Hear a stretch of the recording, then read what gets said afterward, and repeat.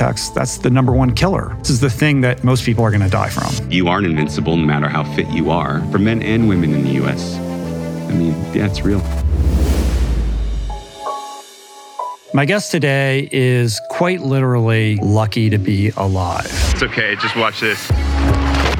His name is Timothy O'Donnell, and he is a professional long course triathlete with over 50 podium finishes. Timothy is the 2009 ITU long distance world champion. And Tim O'Donnell from the USA. He placed second at the 2019 Ironman World Championships in Kona. I'm so humbled and honored. Thank you.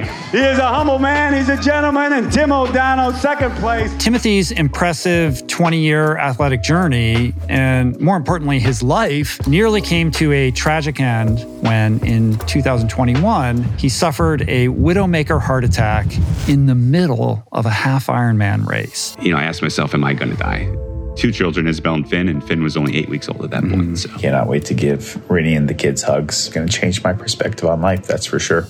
Somehow, Timothy was able to finish that race, placing 11th, which is absolutely insane. Life is precious and it goes by quickly. We discuss his heart attack, of course, his life and career as a pro triathlete. We discuss his experience at the Naval Academy and his tenure as a naval officer, advice for amateur athletes, and tons more. Timothy's story is truly inspiring. I was honored and grateful to have him here to share it with us.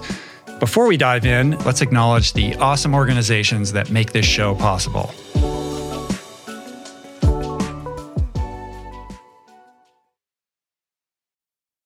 We're brought to you today by a very exciting brand new sponsor, Go Brewing. I am sober. I don't drink. And I devoted so many episodes of this podcast to the unreal benefits of an alcohol-free lifestyle. Why?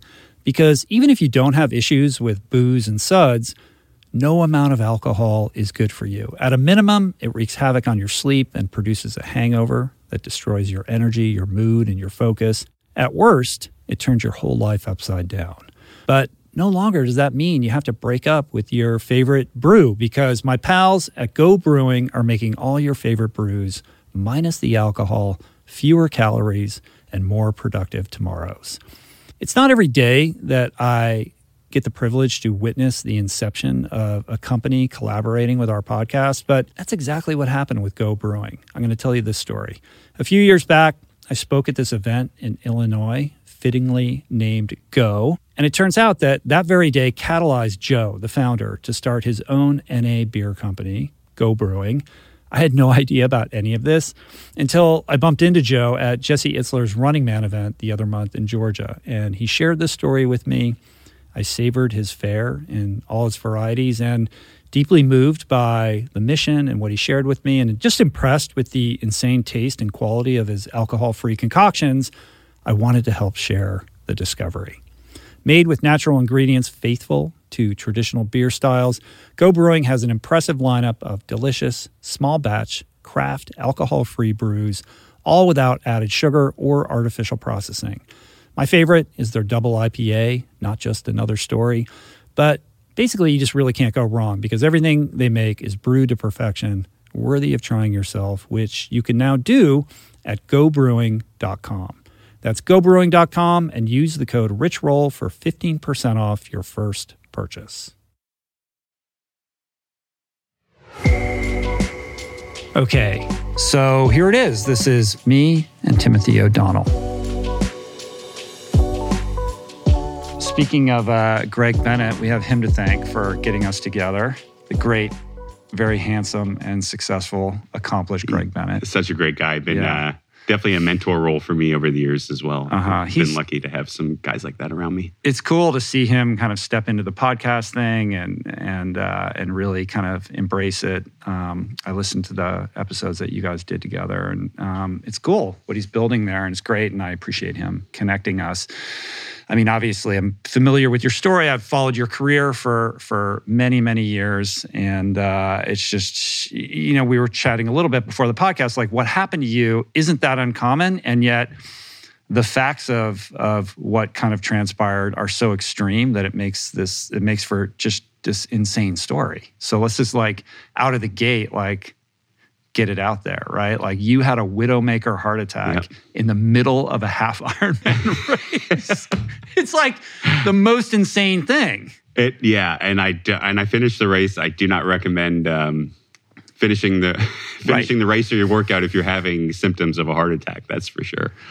Just for context, you're at the tip of the spear of elite Ironman professional triathlete performance. You've had every iteration between like second and ninth, I think, at the Ironman World Championships, like second, third, fifth, like, I don't know, not 10th, not first, right? I don't know. Pretty close. Too many, you how many times? You've raced there 10 times, 9 times? 10 times, yeah. 10 times. Many times like the fastest American. Your best performance in 2019, finishing second. Second to Jan, yep. Correct. And only American to go under 8 hours? Yep, still the only. Right. Only one. So, and being like 39 at the time, right? Yep. Older, on the older side of things. And then the following season, you're in this half Ironman race in Miami, which was like the bike course was on like the NASCAR. On the NASCAR thing. Yeah. It's all, and it's streamed, right? There's video footage of all of this. In addition to you like having a vlog about the whole thing, which is unbelievable. You're pushing like 300 watts and you start to experience symptoms. So like, I want to like walk me through this entire thing. So I'll just rewind a little bit because, finished 2019, race of my life, second to the Ironman World Championship to Jan Frodeno, and I'm excited. The GOAT. Yep, the GOAT, and I wouldn't argue against that one. He's got a strong argument. So, COVID hits and kind of 2020 shuts down, right. And I'd actually started getting symptoms earlier in 2020. We got back from Australia. Rudy and I both got really sick. That was the beginning of February 2020. No one really knew what COVID was yet, especially in the U.S. Over in Australia, it was a little more prevalent just because of its proximity to China. And I started getting like chest fluttering, and all of a sudden it started to get kind of hard to breathe when I was swimming. So I'd actually gone in 2020 and ran some tests. I'd done a stress test, done echocardiograms and things like that. And the juxtaposition of what they found versus how they saw me as a professional athlete and my fitness level didn't raise too many alarms. But, I hit the start line at Challenge Miami in March of 2021. And I kind of knew something was off. Had some trouble breathing. And I actually said to Ben Hoffman, who's a good buddy of mine, fellow triathlete, before the race, I'm like, I don't really feel right. But Jan was there. Here we are, the first time I get a chance to race him again. And I love racing the best because I get the best out of myself. So pin it, have a great swim in the front with a couple guys on the bike, start to get this kind of spreading pain through my chest, and then shooting pain down my left arm, and my jaw started to lock up. Right. All like classic signs. But I'm looking down, like you said, I'm pushing 300 plus watts, saying there's no way I'm having a heart attack if this is, if I'm still physically able to do this. So I backed it off a little bit and just kind of made it through. And then everything just kept getting worse and worse and worse until I called my primary care doc in Boulder, and he told him what was going on. I actually called my wife, Marinda Carpray. So but first of all, you finished the race. I finished the race, right? Yep. And you're still, you were 13th or something like that? I was 11th. I was just out of the money. And I was so mad at myself. Right. All right. So something's off, but it's not a heart attack. Like you would have just collapsed. Like we all have this mental construct of what that looks like. Like suddenly you just, fall down to the ground. And I go back to my first Ironman World Championship where I DNF'd. And after that race, I told myself, you're never going to DNF another race again. Because once you let yourself do that, the weakness like creeps in. Yeah. And then all of a sudden quitting is a lot easier. So I would kind of have that mindset. I'm like, no, like this is just race pain. You're going to tough it out. But as time passed, after I finished, I knew, hey, this isn't right. I've done full Ironmans and started to feel better quicker than this, not worse. Yeah. And that's when the red flags really started to go off. So you call Rinny, your wife. You're like, I don't feel so good. She says what? She says, you need to call Dr. Dave right now. So I called Dave, and he's like, dude, you need to take some aspirin and get yourself to the hospital right now. And what's going through your mind when you hear that? I had a feeling I knew what was going on, and a lot of people were like, oh, it's just dehydration. And but I knew it was something worse, and went to the first hospital, which was down the street. And it took 90 minutes to get an IV and to get looked at. And I was starting to get a little nervous. Like, this isn't the place I probably should be. Yeah. Yeah, I mean, it's a weird thing. There's this juxtaposition between strengths and weaknesses. Like your strength as an athlete saying, I'm not going to DNR, I'm going to push through no matter what, right? Not the best strategy when you're dealing with what you were dealing with. And the fact that you're so robust and so strong that you could literally walk upright into the ER and say, I'm having weird symptoms. They're not going to prioritize looking at you. Yeah. Right? Yeah, definitely. I mean, especially with everything going on. I mean, they had the big COVID tent outside the hospital. It's like a scene out of Outbreak, right? So that's right. It was, like that layered on top of the whole thing. And you, to go back to what you spoke about a minute ago, being in Australia, having fluttering, early So basically what you're saying is you think you had COVID early before people were talking about getting COVID, before there was a test for it. And perhaps there's some aspect of long COVID that is an implicating factor in all of this. Yeah, I mean, this is all me just thinking about it, right? Obviously, I don't have a medical degree. No, you're an engineer, though. Yeah. Well, I mean, you're a student of your own body, though. Yeah, and there's two things. There's two things that happens when you have. I had a soft plaque rupture, and the plaque filled up my LAD right at the top of the LAD by the left main artery or ventricle. Yeah, but which is not great. Not ideal. That's but not where you want it to happen. Yeah, it's a dangerous spot, right? The further higher up you go, the more you're shutting off. But there's two things that happen, right? There's the plaque buildup, which was happening anyways. But then there's the inflammation and in the artery wall that's compromised, right? That wall has to fail. So in my mind, I'm wondering is if inflammation or something related to possibly, earlier when I was having all those other issues may have been part of the buildup to lead for that artery wall failing. Right. There's the buildup of the plaque is one thing. That's decades of either some combination of genetic predisposition, lifestyle, et cetera. But then there's the rupturing of the plaque and it's free flowing, what causes that rupture. And then the rigidity of the arterial wall, right? Whether it can bend or flex as that loose flowing plaque is cruising through, through the LAD. Yeah. And what role did or may have COVID played because of the long-term inflammation aspect of that? Yeah, I get it. And I've worked with several cardiologists trying to, obviously you want to get the best guys around you, especially if you want to get back to competitive triathlon. And Aaron Baggish, who I'd worked with at Mass General, he's since moved on. I believe he's running the sports cardiology for the IOC, moved to Switzerland. But he did say in runners that plaque buildup in the LAD at that point is they haven't linked it, but it's something they see. And I didn't have plaque build up anywhere else. And he said the kind of that flow at that point in the LAD is very high and normal for an endurance athlete, meaning. It's just a point where when you're an endurance athlete and you're pumping so much blood all the time, that it is a spot that seems to get compromised. Is it that gym fix thing? The idea that the enlarged runner's heart that causes the advanced endurance athlete to have heart problems later in life at a higher incidence rate than the normal person?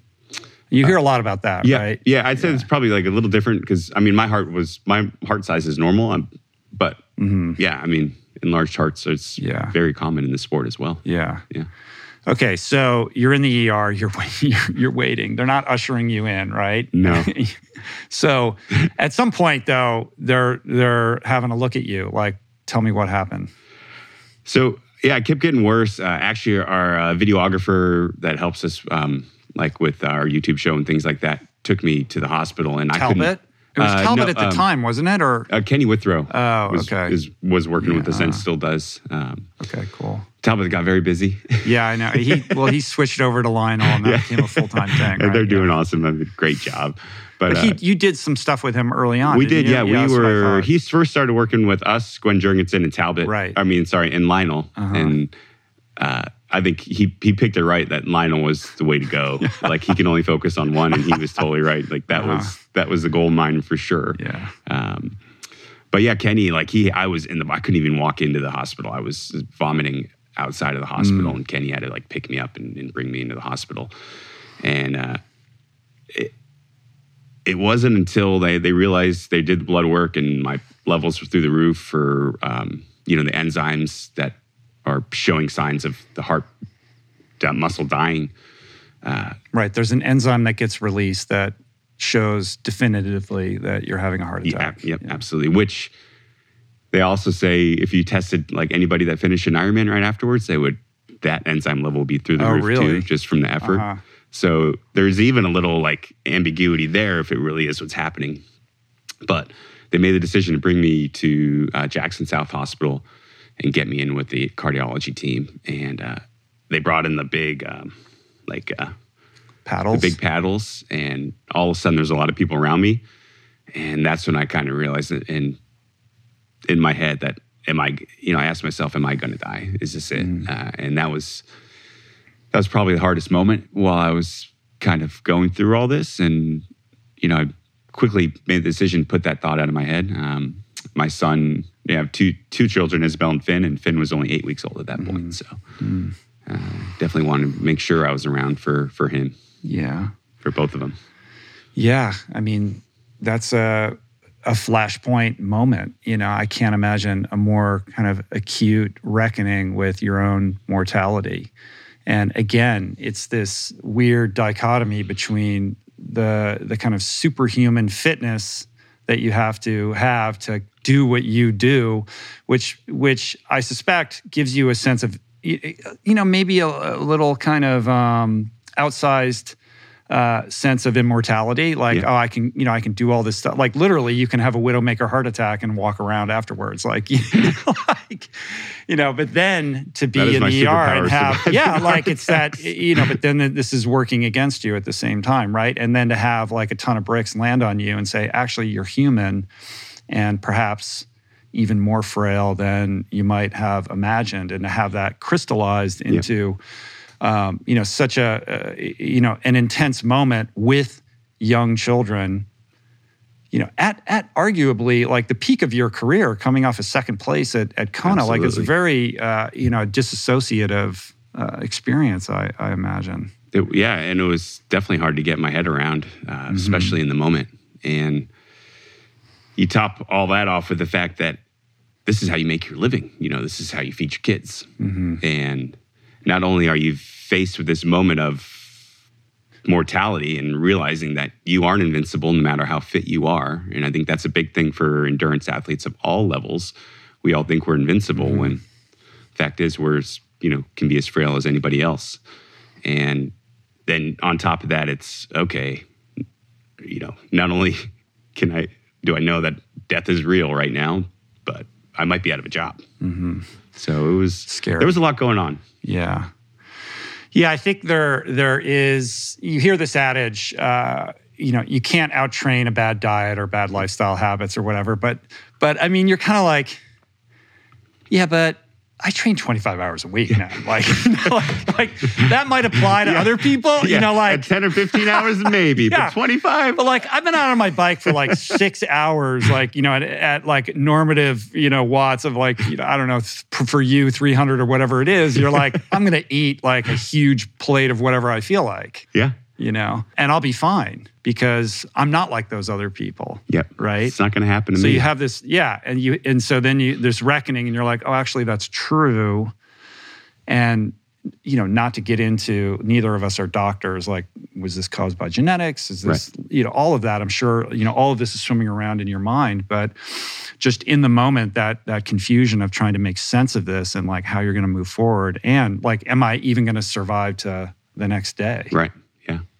So they poke around initially, right? And they're like, they seem unalarmed until they are alarmed. Right. So they brought me to the other hospital, and even the cardiologist comes in, the team, they're on call, so it takes a little while. And the doctor comes in and is like, we're going to go in and look. We're going to, we think it's nothing big, but we're going to go look. It'll be quick. And then all of a sudden they're in there for a while. Mm-hmm. And that's when I really knew that something was, definitely up. And they finished the procedure. They placed the biggest stent they had, in there. And the doctor... And do they go through your groin to do that? They went through my arm. Your arm. Just, it's a preferred, groin is pretty common, but the recovery is a little bit harder since, you got to keep weight off of that area after that procedure. You don't want to rupture anything. So if they can go through the arm and it works, then that's kind of their preferred method, which is great because I'm left-handed too, so they went through my right arm even better. Yeah. But yeah, they went through, they poke around and they kind of cleaned the blockage out and they put the stent in to reinforce the artery wall where it was compromised. And the first thing the doctor said to me afterwards, and I didn't really know what was going on, he said, well, I guess you're going to have to find a new career. And one of the nurses, his head nurse, had actually worked at Boulder Community Hospital. And he... what are the odds of that? Yeah, I know, right? Because you're in Miami. Yeah, we're in Miami. And he just like, let's go on the dock. He's like, Dad, don't say that. He's like, no way, Tim. He's like, you're going to be fine. He's like, says to the doctor, I've seen guys like Tim in Boulder all the time. They're riding their bikes in 2 weeks, 3 weeks. Don't worry about it. You're going to be good. So it was a little reassuring from one of our Boulder friends. Yeah. Wow. It's so intense, like trying to make sense of that, trying to understand, so out of left field, like, something you would have never imagined would have happened to you at such a young age, at such a high level of fitness. Of course, in the wake of that, you have this rehabilitative period, but at some point you have to reckon with, like, am I going to still be a pro triathlete? Yeah. Like, I've had this near-death experience. I'm interested in like what you've taken from that or learned from that that's informed your life. But often, people that have those experiences, they have a relatively short half-life. Like they have a very acute awareness of their mortality for a period of time, and then it kind of tails off, and you're back to normal again. Yeah. Well, I think the first thing was making sure we got all the information, and the second thing was making sure it was a decision between myself and Rennie. Yeah.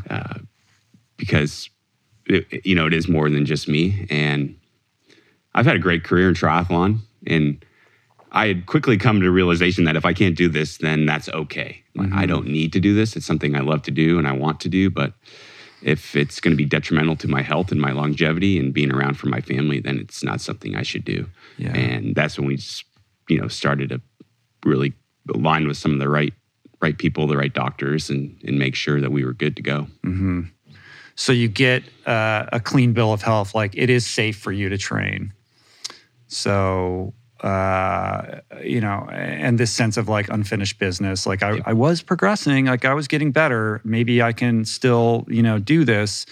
So there's the physical aspect of the strain that you're going to put on your body, right?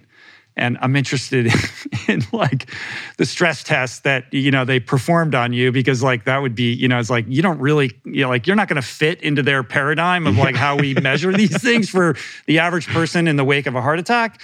So maybe talk a little bit about that. And then I want to get into like the mental, aspect of this, because I have a sense that has been a much steeper mountain to climb. Definitely. On the physical side, like you said, the mental side definitely was much harder challenge. On the physical side, I actually dodged 2 bullets.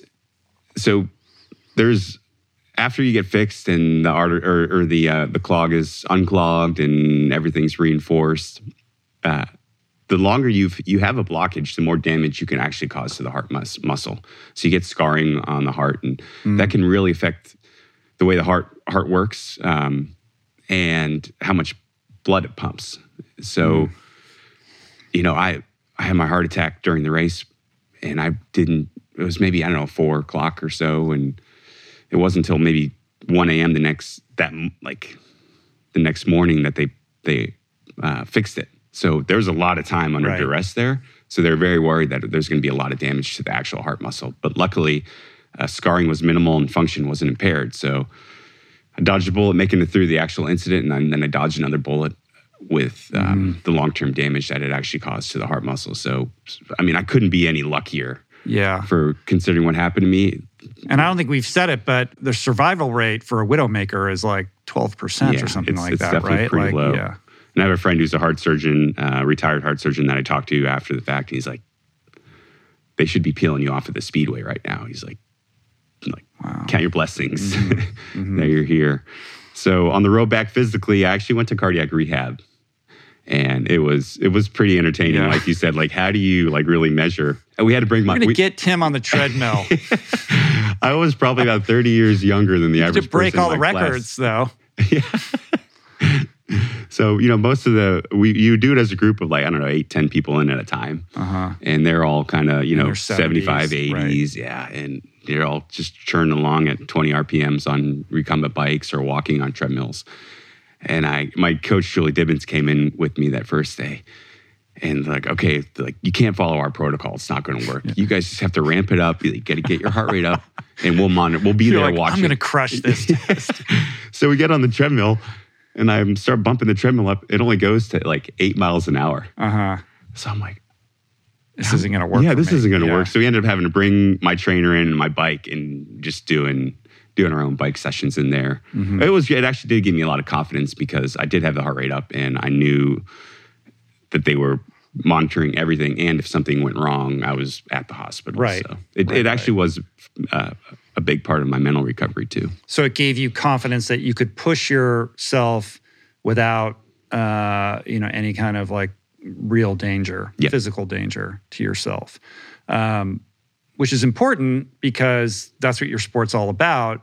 The analogy that comes to mind is like a professional cyclist who has a bad crash, and they have to descend, just be fearless, in these alpine descents or whatever. If you have a bad crash, you're going to hold back, right? Just get that little bit of hesitation. Yeah, or if you have suddenly you have a kid and your whole kind of worldview shifts. It's not just about you. You're gonna like that. However many percentage points. You're going to be kind of off what you used to be. How does that impact you when at the highest level of sport? It is about those tiniest of increments. Yeah, that was a huge challenge, and even getting on the road to get to that point was a huge challenge. I was on blood thinners. I actually had to be on them for a year afterwards. So, if something happens on one of those descents or with the car while you're out there riding, it can get a lot worse, especially if it's a brain injury. If you crash, you're in big trouble. Yeah, you're in big trouble. So I stayed on the trainer for a while, and then I finally started getting outside, and I'd been sort of removed. And then you're outside, and these big semi trucks are passing you on, Highway 36 in Boulder, and you're like, this is. You realize wow, this is really kind of dangerous out here.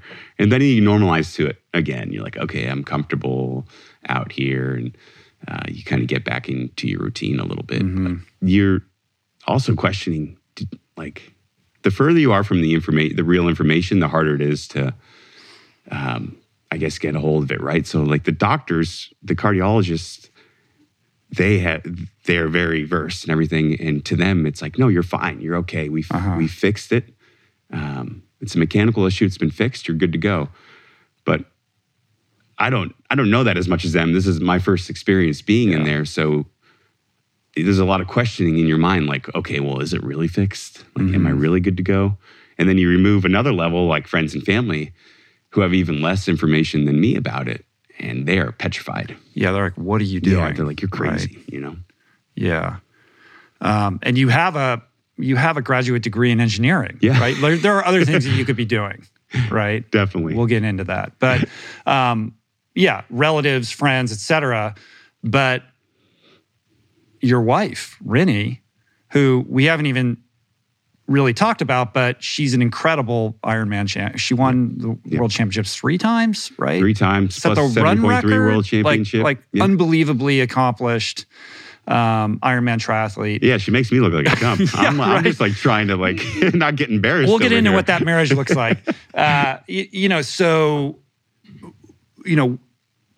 Where's her head at, like in terms of like being supportive, being concerned, cautious?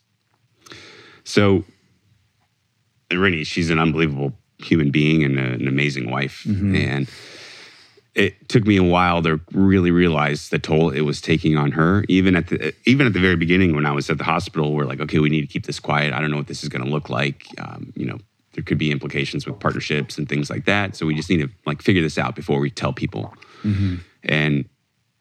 But she was at home by herself with 2 little kids. Yeah. And like she needs an outlet. And one of her friends was over and she just started bawling. Like she needed that outlet. And so, that was a little bit of an awakening, like, okay, yeah, like this is a big impact on Rennie. But it wasn't until, even 2 months later where I was starting to get back to some training and I was going to do a treadmill run. And she was going to lay down with our son, Finn, get him down for a nap and take a nap with him. And I'm like, yeah, I'm going to run an hour. Well, an hour passes by or whatever. I get sidetracked doing something around the house. I start super late and I get on the treadmill and TV's blasting and music's blasting. I'm running. And she just wakes up from the nap like 2 hours later, just hearing blasting TV. In her mind, she's like, You Tim should have collapsed been done on that, running. right. Exactly. He should have been done running an hour ago. So I'm running along and door busts open and Rennie just has this look on her face. She didn't know if she was going to see me, lying on the ground dead, right? And she sees me and just goes, this huge sigh of relief. And that's when it really hit me like, oh my God, like this is a massive impact on Rennie. The psychological toll on. I mean, she's going through a lot and she's very stoic. I mean, she's a professional athlete. She's one of the best in the world. She knows how to handle pain and almost internalize it, even if it's to her detriment. But that really hit me hard about what this has done to her too. Yeah. So how do you work through that? Like, how do you come to some kind of agreement about how you're going to move forward together? It's tough because she was close enough to know that it was okay, but like I said, still a little bit further removed that it's kind of scary. And even, I think, honestly, just having it, okay, this is what I'm going to do for this short period of time, right? Yeah. Like letting... I got 2 more years or let's just, Because I didn't realize, like, even at, we both raced Ironman 70.3 Santa Cruz in September. And she even said out there, she was on the course, like, it wasn't until after that race that she started to let go. She's like, even in the race, I was worrying, where's Tim? Am I going to see Tim? Making sure I was okay. But after that race, everything seemed to kind of normalize for her. But then in Kona, a month later, my mom's texting Rennie, like, how are you watching this? Like, I can't watch. My mom's petrified that I'm going to drop dead on Ironman live coverage. Yeah. And once again, like one step further removed from the doctors and the knowledge that this is okay. But and my mom didn't tell me that, but she didn't want to freak me out. But and even if like it's that gap between like logically understanding like you're safe, the doctors are telling you you're safe, but it's kind of like when you're on an airplane, you're like it's a pretty safe way to travel, but you're like you think you're going to crash at any minute, like that has to and knowing that all these people who love you are concerned about you is a psychic toll that you're carrying, right? And understanding that it's more than just you with the kids and all these people that care about you and the impact that this is having on them, like the commitment that you have to bring to your sport while also like managing that is like an added kind of mental aspect of the training. Right. And you hate to say it's as simple as just time, but there is that component of it. Everybody just needs time to heal and kind of have their cathartic moment with all of this.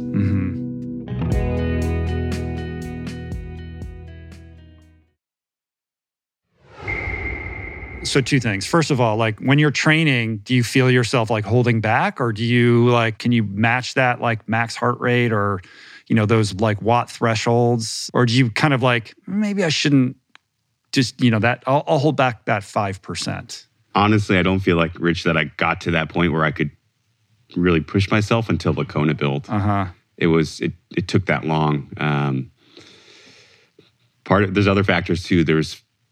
I almost had a complete year off of training and racing. So I'm dealing with a lack of fitness that I had to rebuild.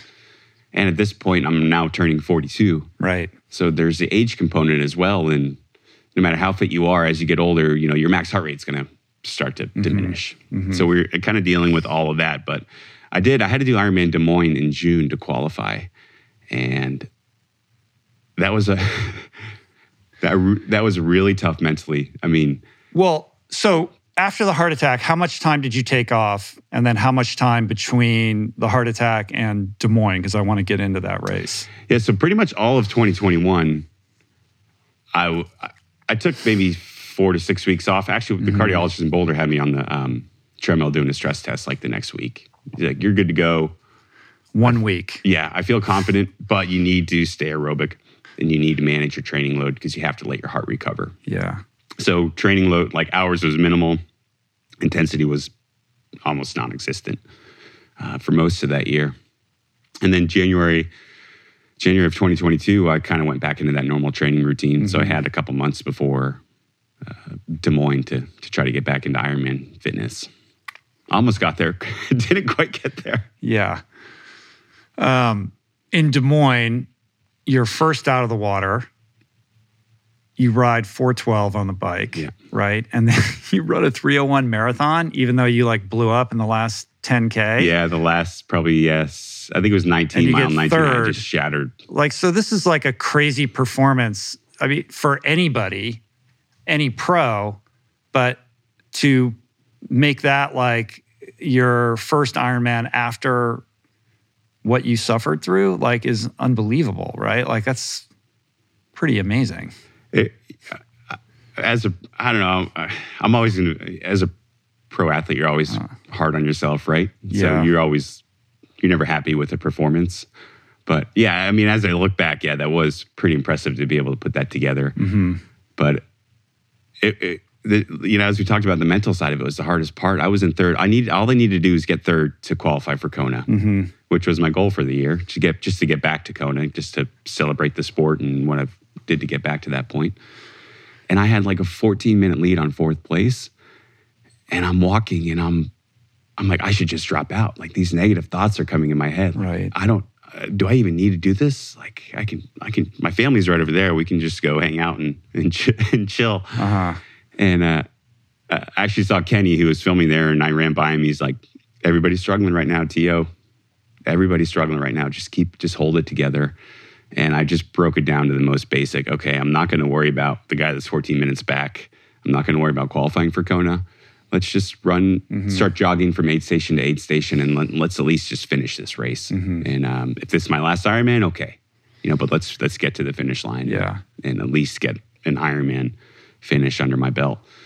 And once I did that, and I started to, I didn't come back to life, but I was able to hold it together enough to stand the podium and get that Kona spot. Is that a perspective shift from the pre-Widowmaker Timothy? Like, in the year prior to the Widowmaker, would that have been your mindset in a race like that if you were struggling in the last 6 miles? I don't know. I definitely had those moments before where you have to button it up a little bit. Right. But the kind of lingering, like, hey, is this worth it? Like, I could just be with my kids. Yeah, Do I really need I had that Ironman Boulder in 19. Oh, you did? Yeah. Okay. Yeah. And then maybe that's a product of also being in the sport for so long, right? Because it's hard. I mean, I started racing Kona in 2011. I hadn't missed a year. Right. And like that, you look at a lot of the guys, have an injury or something that gives them a break, and everybody always comes back better. It's like, we just need a little bit more time off. So, yeah, I think part of it just time in the sport, and it was exacerbated though 100% by the heart attack. Sure. Because it crept in quicker and it hit harder. because there was also the doubt, like, that this is even something you should be doing. Right. But you make you get your slot to go to Kona, and going into that race is your, like, having gotten second the last time you raced it, the obvious thing would be like, well, now I need to go back and win it, right? But having had, the heart attack, my sense is, and also from kind of like watching your vlog in the wake of that race, was like, I just want to be proud of my race. Like, I'm proud that I qualified and I get to go do this and have this experience. So that feels like a, kind of a new approach or sensibility, like that is very much tied to, the experience of surviving something potentially fatal. It was, and it was hard to understand that even leading into the race. And it wasn't until I was out there on the run that I really had that moment. And it was a decision. I came off the bike. I was still, I think I was 5th or 6th at that point, running down in Leahy. I was very much in that race. Yeah. And, but I kind of got out mile 8 or 9 and I was on the Queen K. And I was at that point where I didn't feel great. I wasn't as fit as I probably needed to be to run well off of the ride I had just put together. And I know I've been there before, right? That things can go really wrong out here. So I was definitely holding back there because I made the decision that this isn't about trying to go for a top 10. I've been, I wasn't going to run onto the podium at that point. I've been in the top 10 plenty of times. This was about me coming back and the support of everybody around me to get me to this point. Not only my family, coaches, teammates, but the whole triathlon community. I mean, the support I've had was unbelievable. So I really wanted that moment to be something that I enjoyed and that we could all enjoy together. And it made running down that finish line, even though it wasn't, my best finish, probably my best moment in triathlon. But you had a great race. You performed quite well, and you were, what were you, 13th, I think? I was 13th, yeah. 13th. And it was, yeah. But on another year, you would have been like, I don't know, 5th or 4th or something like that. I mean, it was just an unbelievable year. I mean, 802 on any other year would be... Yeah, it would crushing. Be right there, yeah. That was what was so weird about this year.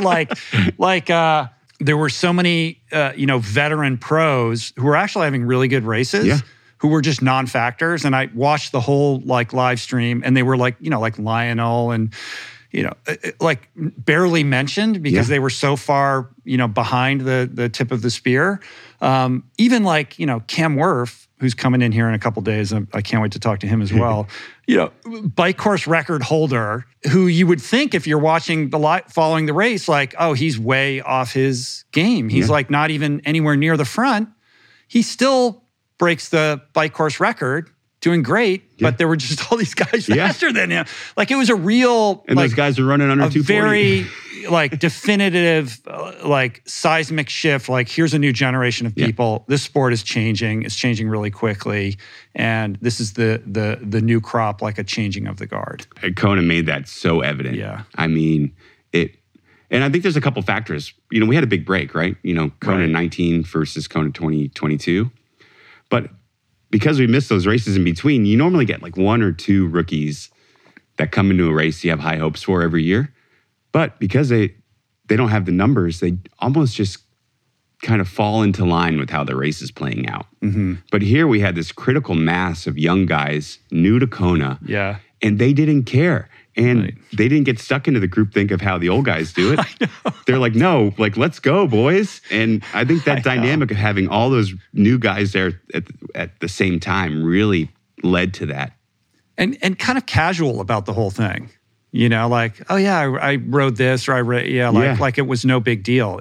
The older guys going, holy shit, they're so much better. They're so much faster. You had the Norwegian fellas here a couple months ago, and Olaf, their coach, and they were very matter of fact of this is what we're going to do, and they did it, and they executed. They executed perfectly, and none of this. I know you've worked with Mark Allen, right? So you're steeped in the mysticism of the island and the kind of vicissitudes of Madame Pele's, decision to support or not support athletes, and kind of being in sync with that vibration being an important aspect of how you approach that race and race that race. And I asked Gustav, I was like, yeah, what do you think about, like, he's like, yeah, doesn't get him a shit. He's Mark had to be just like rolling his eyes, right? I know. It's like, I put no credence in that whatsoever. And like, he's young, and the first time he did it, he won. So it's like, it's understandable that he's like, I don't understand why everyone gets caught up about that.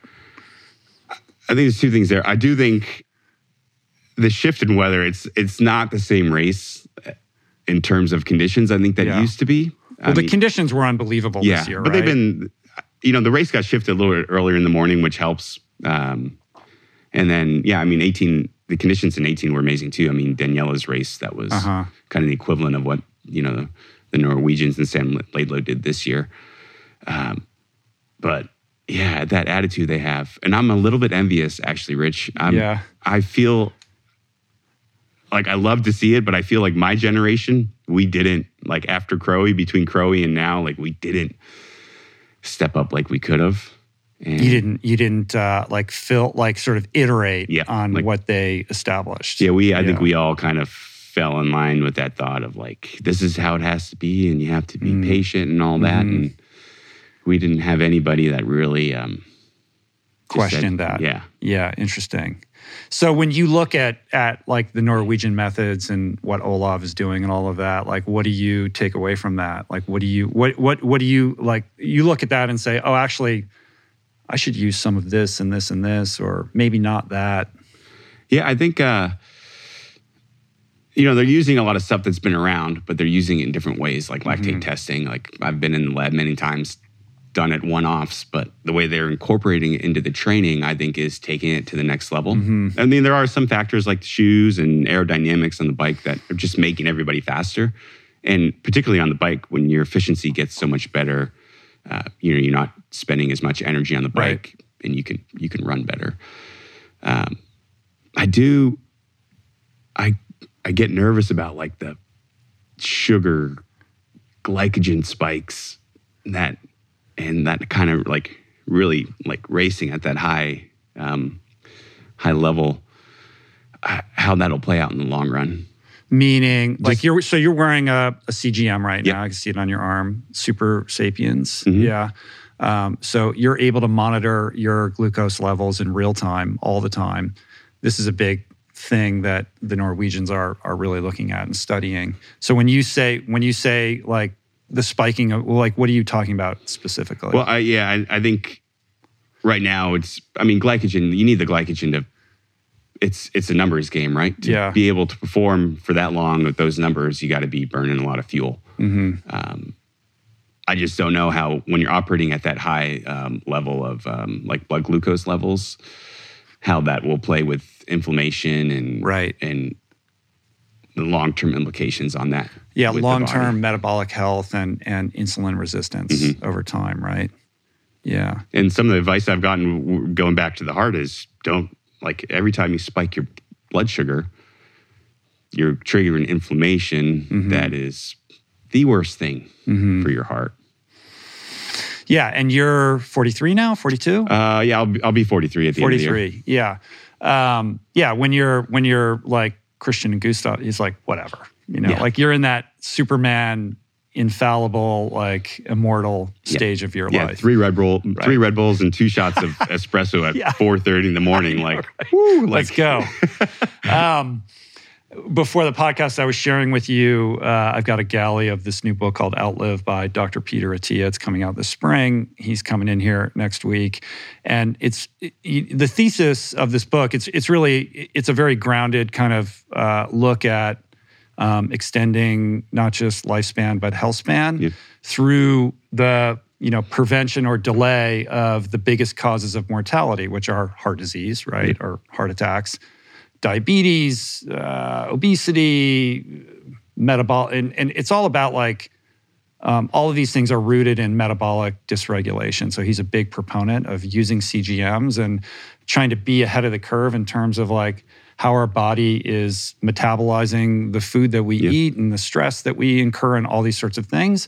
And it's super interesting. And of course, yes, it relates to inflammation. And all of these things are interrelated in a way that we don't appreciate adequately. Like we treat them separately. Well, type 2 diabetes and heart disease, these are two separate things. Well, actually, there's a lot. Yeah, like the Venn diagram overlaps quite a bit on all of this sort of stuff. And so for you, being at your age, who's still an elite professional athlete who has, suffered this heart attack and I'm sure has learned a lot about heart health, like what are the things that you've taken away in terms of like your own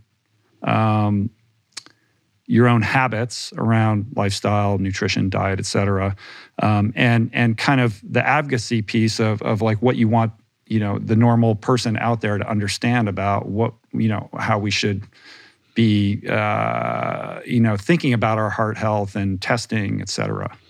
Yeah, I mean, I think first and foremost, everybody should learn their family history and know the warning signs.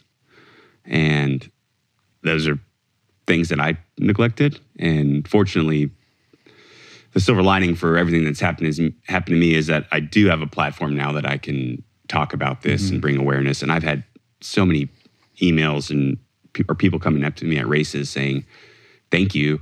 Like you brought this education to me or a family member, and you've helped us step in and prevent, worse things happening from existing heart issues. So that's been huge,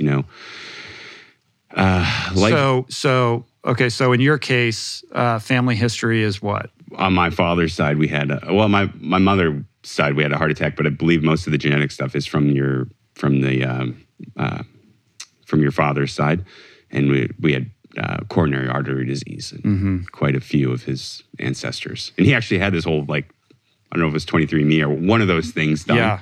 And I'm flipping through this and like, oh my gosh, like they had people going way back, family members, and like everybody's like coronary artery disease, and not just like a heart issue, an artery issue, which is, what I had.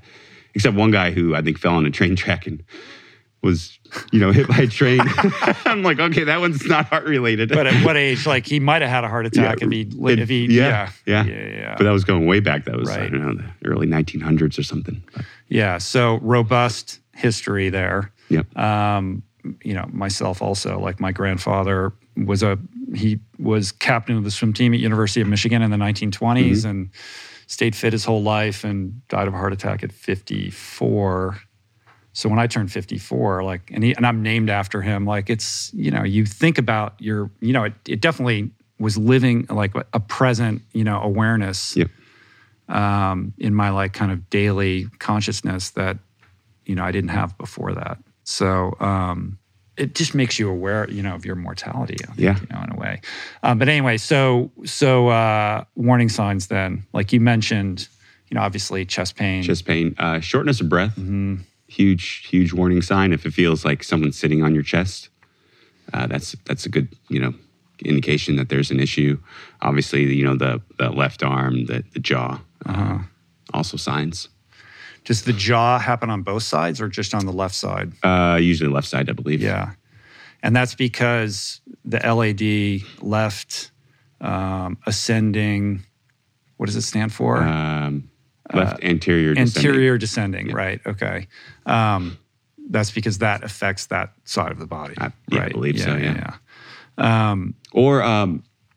Rich, if you're just noticing performance drops, if you're an athlete and you all of a sudden things seem a little bit harder, there might be a slowing of your blood flow from maybe calcified plaque in an artery. And then there's a series of tests that you can do. I mean, you can do a calcium scan. Yep. There's been some advances in the types of scans, though, right? That Huge. You can do. And that actually was a big part of me coming after Des Moines of really getting confidence back. So I had done a calcium scan even before the heart attack. It showed calcified plaque in the LAD, not a ton, but where there's calcified plaque, there's soft plaque. And so that's can really give you the issues, give you the trouble rupturing, and you end up where I ended up. But after Des Moines, I started actually having some palpitations and fluttering. I got super nervous. Turns out I did have a little bit of a abnormal rhythm, but that was just from, hey, you're really dehydrated. You did a hot, humid Ironman. You shocked your body. Your electrolytes are out of balance. So it's an electrical issue. No problem, but I obviously wanted to monitor that. I put a Holter monitor on for a couple days, and we monitored everything. Not a big deal, but I also then went and did it's called a Clearly scan, and that can actually, it's a non-invasive way, the only non-invasive way to show soft plaque. And I did that, paid out of pocket for it. I don't care. It's peace of mind. I need it. And it did. It really gave me a lot of confidence. We saw everything. Everything looked good. Everything was, the stent was working, all that stuff. So how does that work, that test? It's almost, I think it's somehow done off of like a CT scan. And it shows, so the difference with that is it shows soft plaque versus just calcified deposits. Yeah. Right. Interesting. And so you're all good on that. Yeah, I was. Yeah. And that's when I'm like, all right, let's go. Let's let the reins loose. Right. But that wasn't until like July or August. So I had a pretty short runway going into the World Champs. So in terms of like the average person, maybe the semi-fit person, whatever, like whoever's listening to this, like what is the, I guess like the ideal time to get tested is like today, right? Like doesn't matter how old you are or whatever, how fit you are or how overweight or not overweight you are. I mean, you're like the pinnacle of fitness. So we think of people who are having heart attacks as being sedentary, overweight, people who smoke and have terrible diets, et cetera. And so it's shocking, to hear like somebody, like you just wouldn't think somebody like yourself that this would happen. Yeah, and I think, especially if you have a family history, definitely get looked at. My siblings, I'm the youngest of 4, and they were all like, if this happened, Did they all go get in tested? Yeah, they all did. They're like, man, we're screwed if this happened. He's the best of all of us. He's the fittest. And how did those, are they okay? And, everybody's good, yeah. Yeah, good. And then in terms of any kind of lifestyle habits that you've changed as a result? This is a part I actually struggle a little bit with, Rich, because my bandwidth with everything, it's been a lot to manage. And I noticed that in Kona, I just didn't have that fight. Like it was such a mental, emotional toll to get back to that point that that's when I realized how much this had all really taken out of me.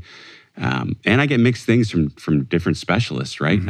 I expected everybody to tell me to go vegan. And, I need to talk to I know John Joseph as a cardiologist that he wants me to talk to. So I'll probably talk to him when I retire. But the only feedback I got was, hey, don't avoid red meat. Basically, like if it swims or flies, it's going to be better for you in terms of inflammation. Yeah. And I would imagine keeping an eye on like LDL, ApoB, and like some of these blood markers. And that's huge. And you have to go beyond your total cholesterol and your LDL, HDL. I work with Inside Tracker, and now they have ApoB, which is a really big indicator of, hey, okay. Right. That's like everyone's sort of, I think everyone was pushing Inside Tracker for a while to have that marker because that has become like the, most important marker. Yeah. But you can go even further than that. The size of your LDL particles is huge. And that's another issue I have. I have small LDL particles. That makes it easier to kind of get through a compromised artery and collect. And just different transportation methods, which is the lipoproteins and how they bond to things. And I do know I need to get more fiber in. And that's another thing. I had kind of cut out gluten. I had a lot of stomach issues with the first Kona and leaky gut and all that stuff.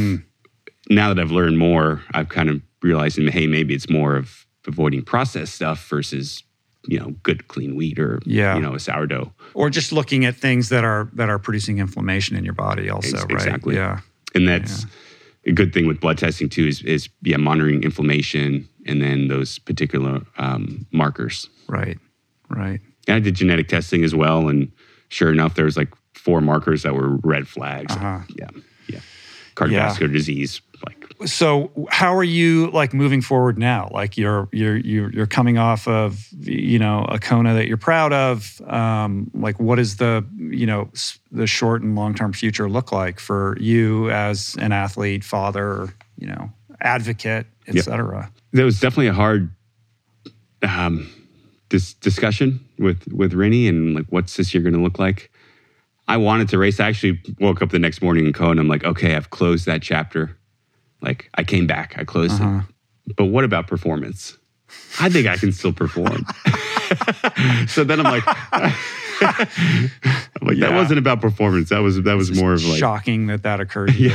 Yeah. But unfortunately, Kona is only going to be a women's race this year with the new format. The men's world championship will be in Nice. So I've decided I'm not going to do that. Right now, I'm just going to do a couple of races that I want to do for the love of racing and to try to get back and win a race and hopefully do maybe one more Ironman in the fall. But I mean, we talk about inflammation and markers. Like, it takes a toll. I mean, training that much, I can see it in my blood work. So it's not a recipe for longevity. It isn't, no. Yeah, and that's what the cardiologist I'm working with, and we had before we started recording mentioned statins a little bit, and I'm not currently on a statin. So you were previously, and for the first year I was. And so what was the decision to stop? It really was about training.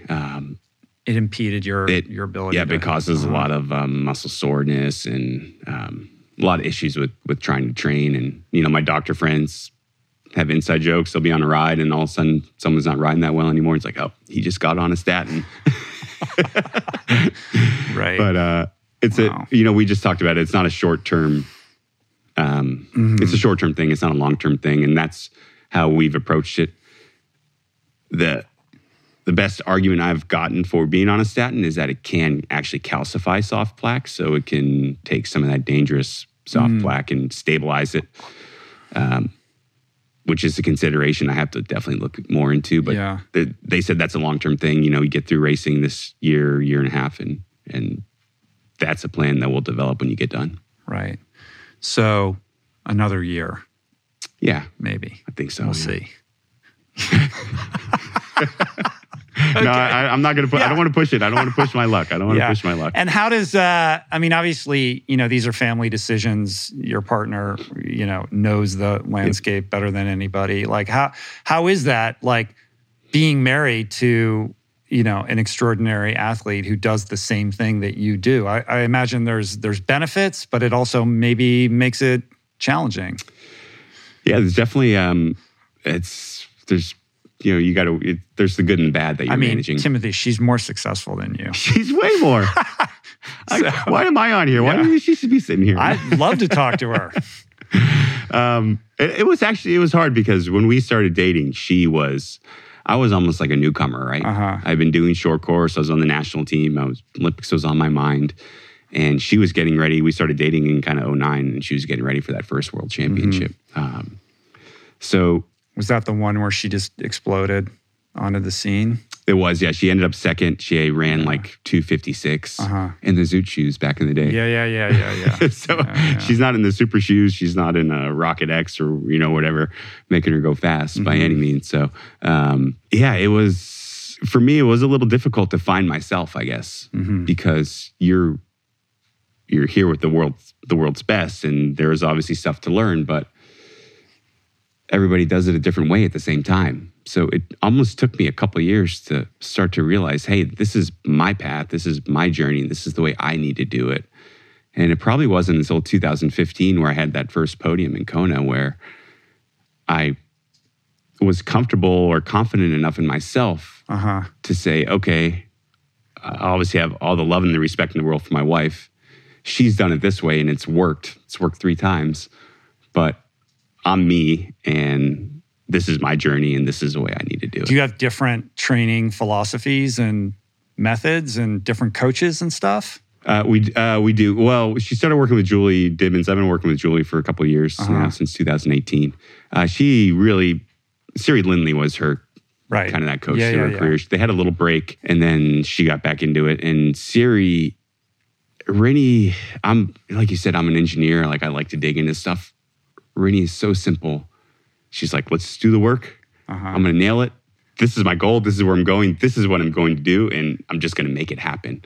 And Siri was perfect for her. That Siri's not she isn't, a super technical coach. It'd be like 40, 50s, they're going to be bing, bam, boom. They're going to be fast. Okay, I don't know what that means, but like, let's just work hard.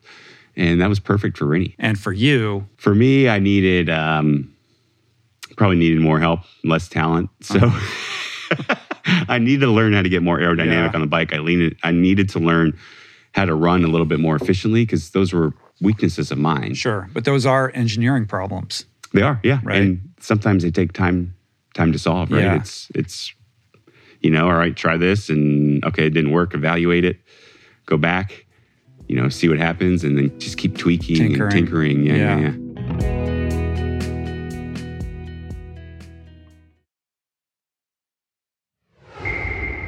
And how is it being part of the Boulder community? Like where everyone is, there's a camaraderie, right? Like there's a sort of esprit de corps, like so many people are into multi-sport and everybody's super fit and out getting after it. But a lot of pros live there, and it's got to be. Is there like a fatigue with that also? Like where you're going out and like kind of everybody's got the same goal, and I would imagine that there's challenges with that. There is, suspect.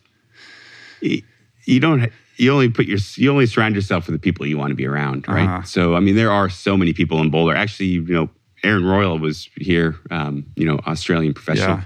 He was in Boulder for a little while last year. I didn't even know. Everyone's in their basements training. Right now. Like, you're all in Boulder for and we haven't even had any sunshine. It's very weird, very weird. I feel like I'm back on the East Coast in the winter.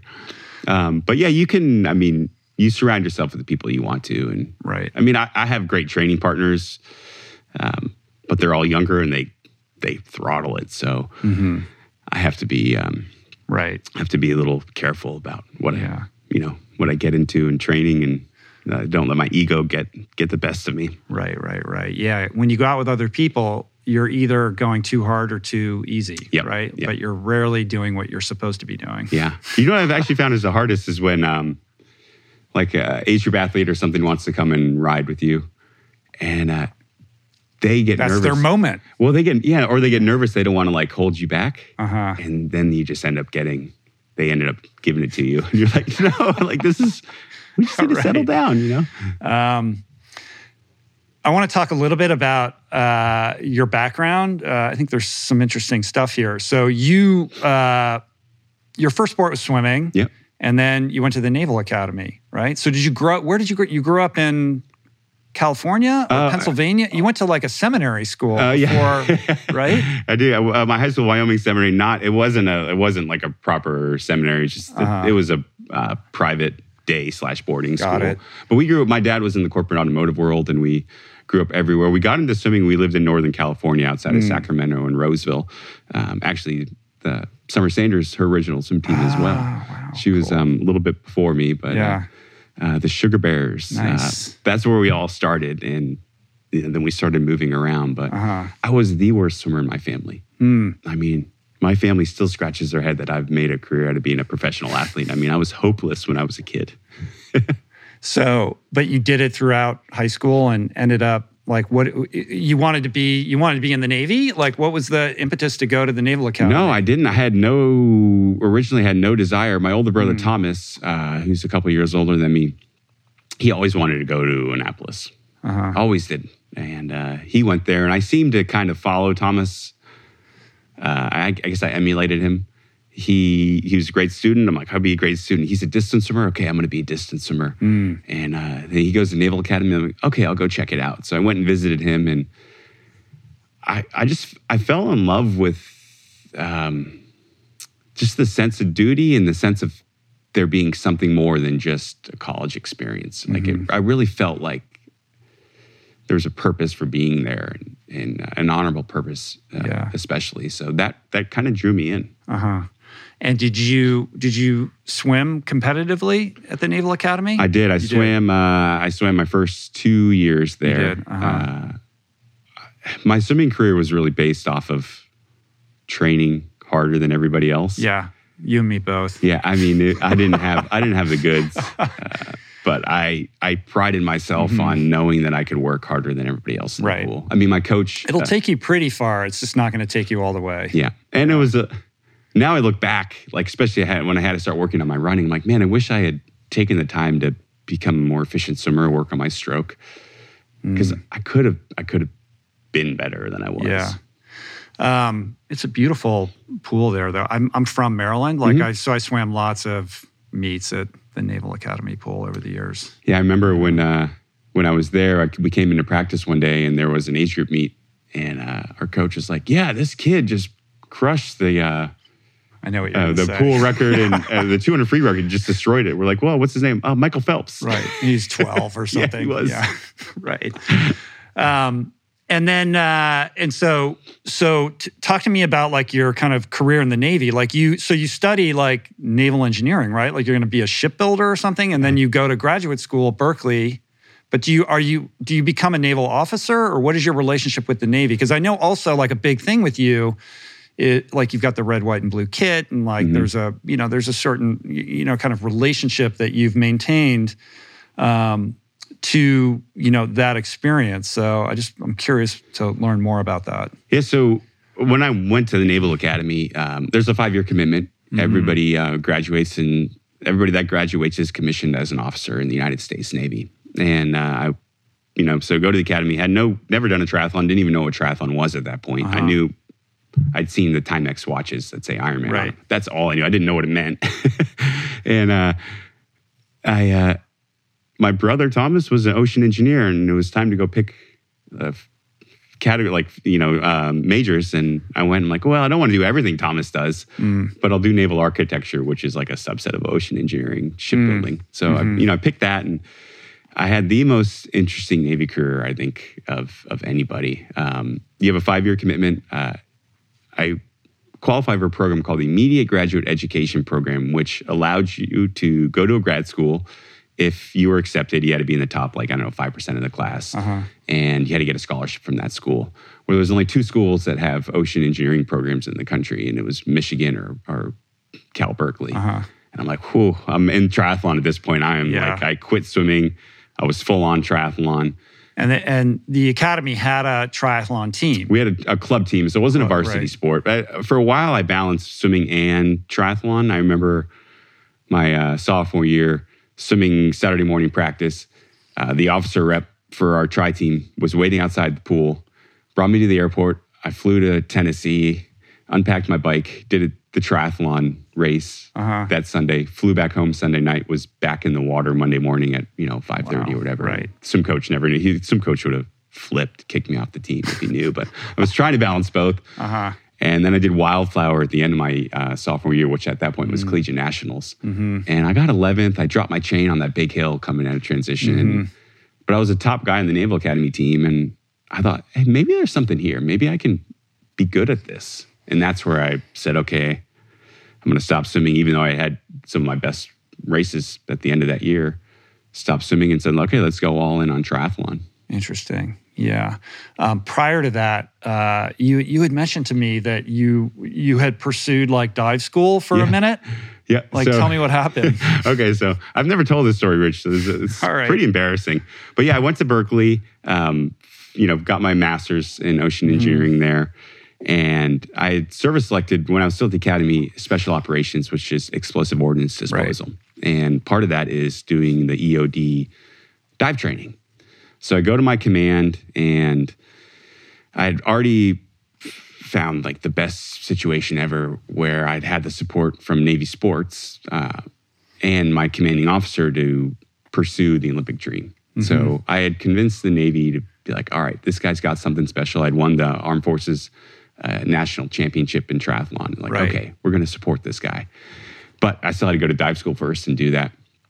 So I come from the Olympic Training Center, finish up the season, and I'm like... So hold on, just sorry to interrupt There's a lot going on. There's a lot going on here. I told you. All right, the Navy deployed you to the Olympic Training Center. They did, yep. Like you were officially like in, an armed service officer, but you were there to just train triathlon and be at the Olympic Training Center. That was, it was more of a... You're like being paid or like... Yeah, you're normal. I was still an ensign. I was like maybe a lieutenant JG at that point because the first couple promotions are automatic. But the Army and Air Force have world-class athlete programs. Yeah, of course. And Fort Carson outside of Colorado Springs is where the Army is based. Yeah. Navy didn't have that, so I had to kind of try to make one happen. Air Force Academy, of course, being in Colorado right there, Springs. Yeah. So actually, how it happened, Rich, is I put together this like packet promotions packet, and I sent it to the head of Navy sports. It was, professionally done. And the Navy personnel office is in all places. It's in Millington, Tennessee. But it lands on his desk. And just like as he's looking at it, the top-ranked EOD guy on the West Coast, who is going to be my head honcho boss, walks by his door and he says, "Sir, take a look at this." And Captain Hines looked at it. He's like, "This is awesome. Like, these are the type of people we want in the Navy. Like, let's promote this." So, bam! All of a sudden, there you go. I'm heading to Colorado Springs.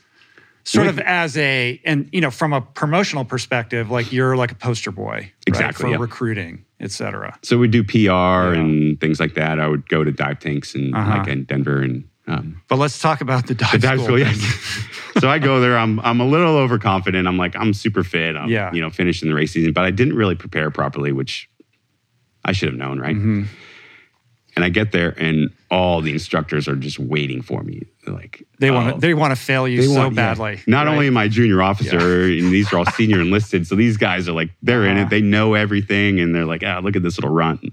But I'm also I'm almost like the boss's pet too, right? Like his project. So I had a target on my back, which I didn't know at the time. I was oblivious. I'm just like, do. So I get up for the physical test at the start of dive school. And I go and I do my pull-ups. And I have a 6'6" wingspan, and I'm barely 6 feet tall. So I'm kind of misproportioned. Not great for doing pull-ups. Yeah. And I do my pull-ups. I get off the bar. I do like 1 or 2 extra over the minimum, which I think was 8 or 9. And they're like, "You failed." I'm like, "What?" I'm like, yeah. Like 3 of those didn't count. Your chin didn't go all the way over the bar. I'm like, You didn't tell me that. Like, I didn't know. They're like, "You're off the bar." Like, and they're just kind of messing with me. So they're like, "Okay, well, you got to do a retest. And if you fail the retest, you're out." So then I kind of panic. I get in panic mode. I got 2 days or whatever. It's the weekend. All the other guys are going off and partying over the weekend. And I'm just trying to do pull-ups all weekend. Well, it's the worst thing to do, right? So you show up exhausted. I show up to the retest. I could barely lift my arms. And I didn't do it. I didn't do it. I didn't get there. And I had to go to the board, and basically they're like, "All right, yeah, we have to boot you out." But at the same time, they're all scratching their heads because they're like, "Oh, this went terribly wrong. Like, we weren't expecting this guy who, top of his class at the academy, and professional athlete. Like, this is a weird situation, right?" So I get booted out. Political firestorm. Yeah. I get booted out, and I'm like, I don't know. Did you do the breath hold stuff and all the other aspects of the test, though? This was before all that. Oh, okay. Yeah, this was like a precursor to it was get to that. right at the beginning. Yeah. So it's you're a revolving door. Like, you're in and you're out. Gate. Yeah. Like, all right. So I'm shocked. They're shocked. I'm like, I don't know what's going to happen. Like, am I just going to go to the fleet and have to be a surface warfare officer? I don't know.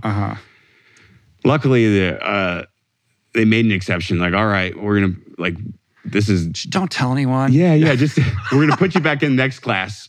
So I went back to my command in Coronado for, I don't know, it was 8 weeks or whatever. And they're like, just, your only job is just go to the pull-up bar outside the building and just make sure you do this. So I ended up going back, and I had some redemption. I did way more than I needed to do. And I ended up, I was the class leader and ended up being the honor graduate. So the top graduate in the class. But I still, along the way, that those 8 weeks, however long class was, I had everybody after me. I remember we were, you have to pass all these tests like breath hold and things like that. And they have one where they just beat the crud out of you when you're on the bottom with your tank on.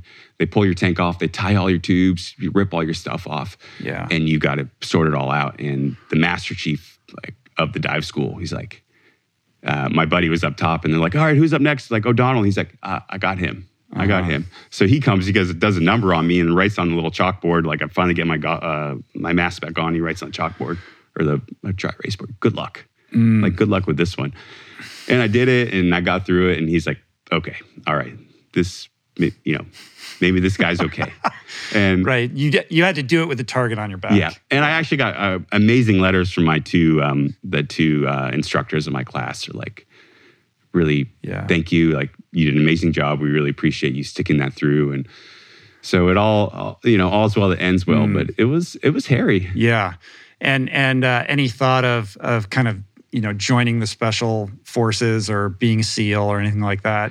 I was the only guy on the tri team my senior year, which was probably 5 or 6 of us that didn't go SEALs. I was the only. All my buddies all went SEAL. Yep. Yeah. They're all Team 6 guys now, or they're getting out and stuff. But it's an interesting kind of time that we're in, and maybe this has a lot to do with like social media and the internet. But the kind of ascension of the special ops officer as kind of a celebrity. You know what I mean? Like whether it's books that are being written or just people that impart wisdom on podcasts. Like there's a lot of energy around SEAL Team 6 guys, et cetera. And it's cool. It's cool to like learn from these guys and try to extract from their experience something that's actionable. But as somebody who has a background in this, like how do you what is your perspective on all of that? How do you look at all of that? Like whether it's Goggins or Jocko Willink and these guys that are that are out there, and people love these guys. Yeah. And Goggins also like being, he part of his career was not dissimilar in that he was sort of kind of on tour. Yep.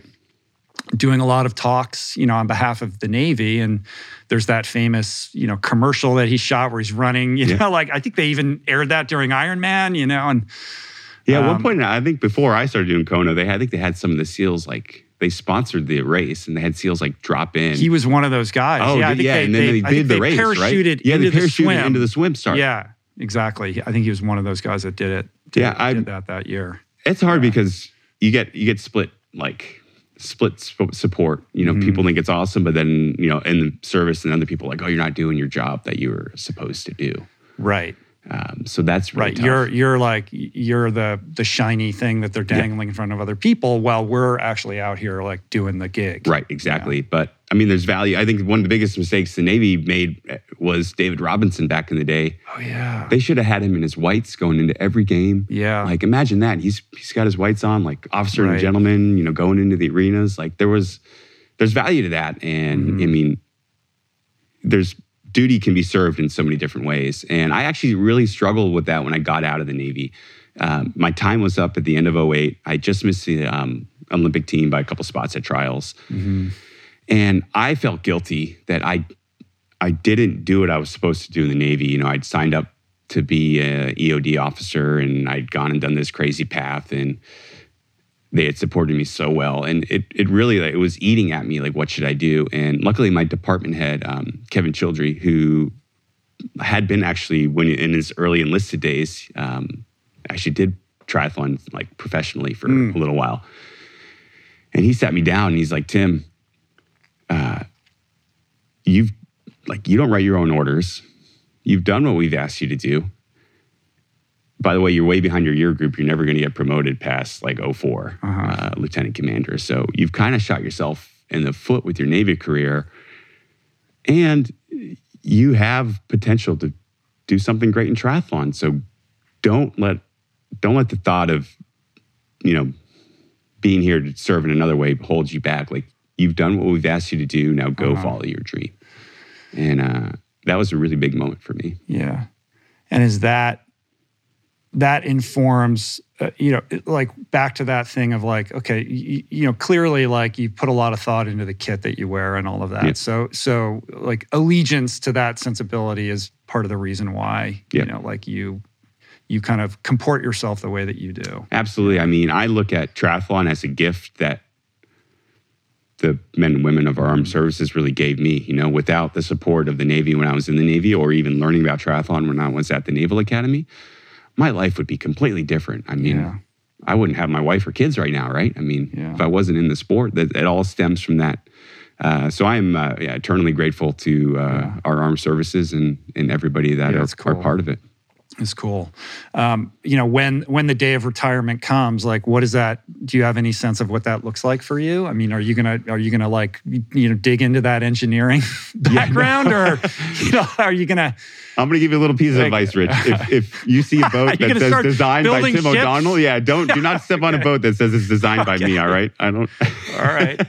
No, I'm well past that. I look at my engineering background. I'm confident that if you decided to explore that it would be it a would safe work. boat. Yeah. No, I'm too far removed from that. I think the engineering piece of my education is great for problem solving, which has really played well into what Ironman racing. I mean, it's all giant puzzle, right? There's so many different things you're trying to put together on the fly when you're out there racing. I don't know. I mean, I want to put the energy into triathlon, into something else, and try to have that success. I don't really fully know what that is yet. Yeah. Rainey and I are going to start like an age group coaching business focused on, we're not going to be high performance coaches. We're not going to look to coach the next Rainey, Ironman World Championship. We've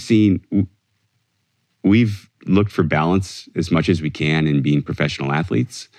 And we've seen how hard triathlon can be on families, particularly age group families, when you're working jobs, you have kids, and then you're trying to train for an Ironman. So we're looking to, next step is let's integrate triathlon into people's lifestyles. So it's a healthy part, there's that saying, like, if you're still married, you're not training hard enough. Yeah.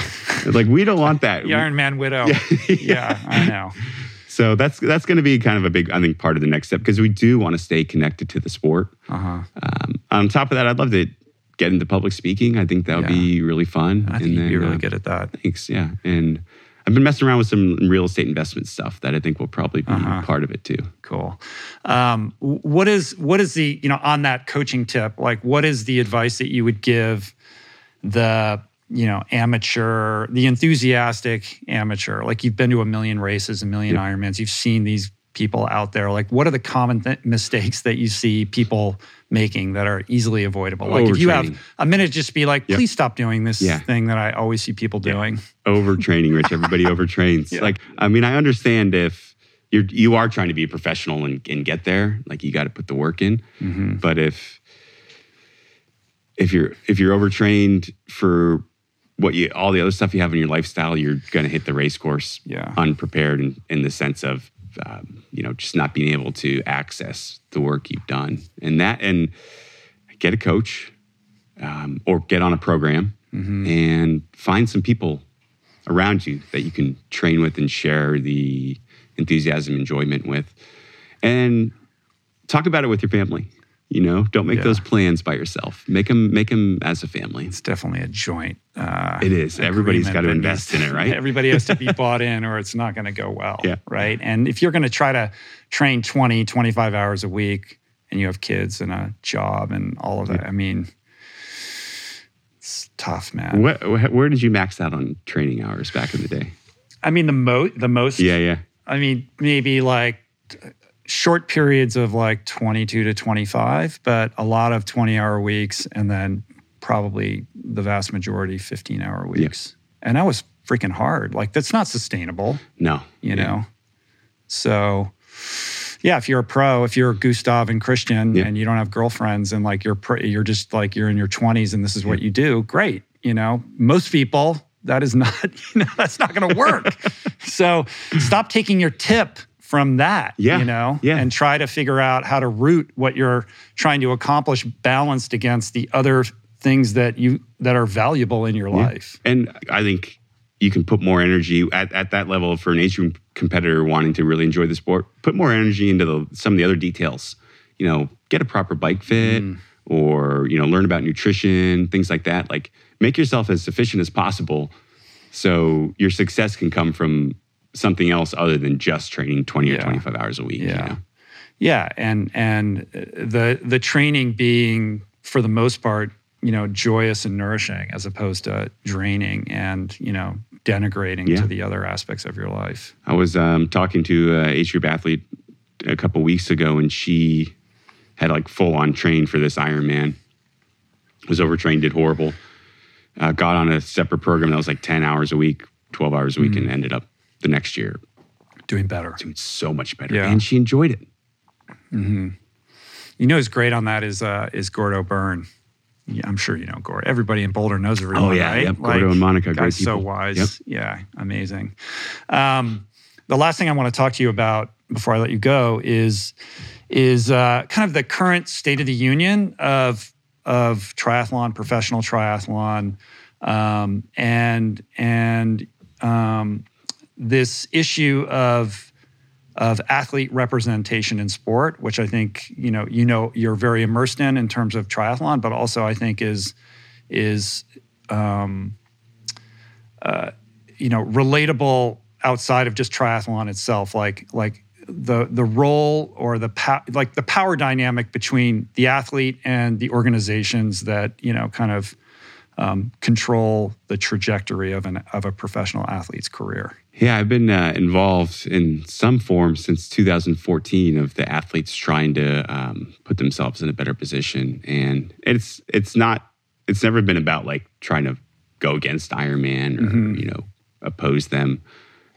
Rennie and I had made our careers really off of Ironman, right? Like without Ironman, you're going to be very politic, right? Yeah, A good Navy man. I'll say what you can't say, which is that like the WTC. All right, no, I'm not. I mean, it's a massive conglomerate. Right. It makes a lot of money hosting a lot of races. It's very profitable in what it does, and it's a beautiful thing in that it allows a massive number of amateurs to compete alongside professionals in the sport, which is a really cool thing. I think it's amazing. But I think that the sport, really, caters to that amateur experience in a beautiful way, but does not do enough to take care of the professionals who are dedicating their life to elite performance, especially in a sport where you can only compete at your peak a couple times a year. Like how many Ironmans can you do? These purses don't cut it. And the parity between men and women, like there's so many problems here that need to be solved. Yeah, and I think it all starts with the fact that they're an event company, right? They aren't like... Yeah, they're like... We're almost a sideshow. It's not that different than like putting on concerts. The fact that it's sports almost is...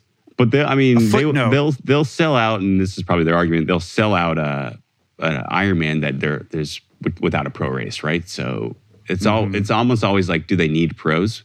And that's because we haven't been packaged as a product that we can sell. We haven't been packaged as entertainment, and I think, it's like, why was everybody so mad at Lance with all this stuff? It's because he was seen as inspiration, not entertainment, right? People didn't look to him as an entertainment feature like the NFL guys that are, pounding each other and all, doing stuff behind the scenes or whatever.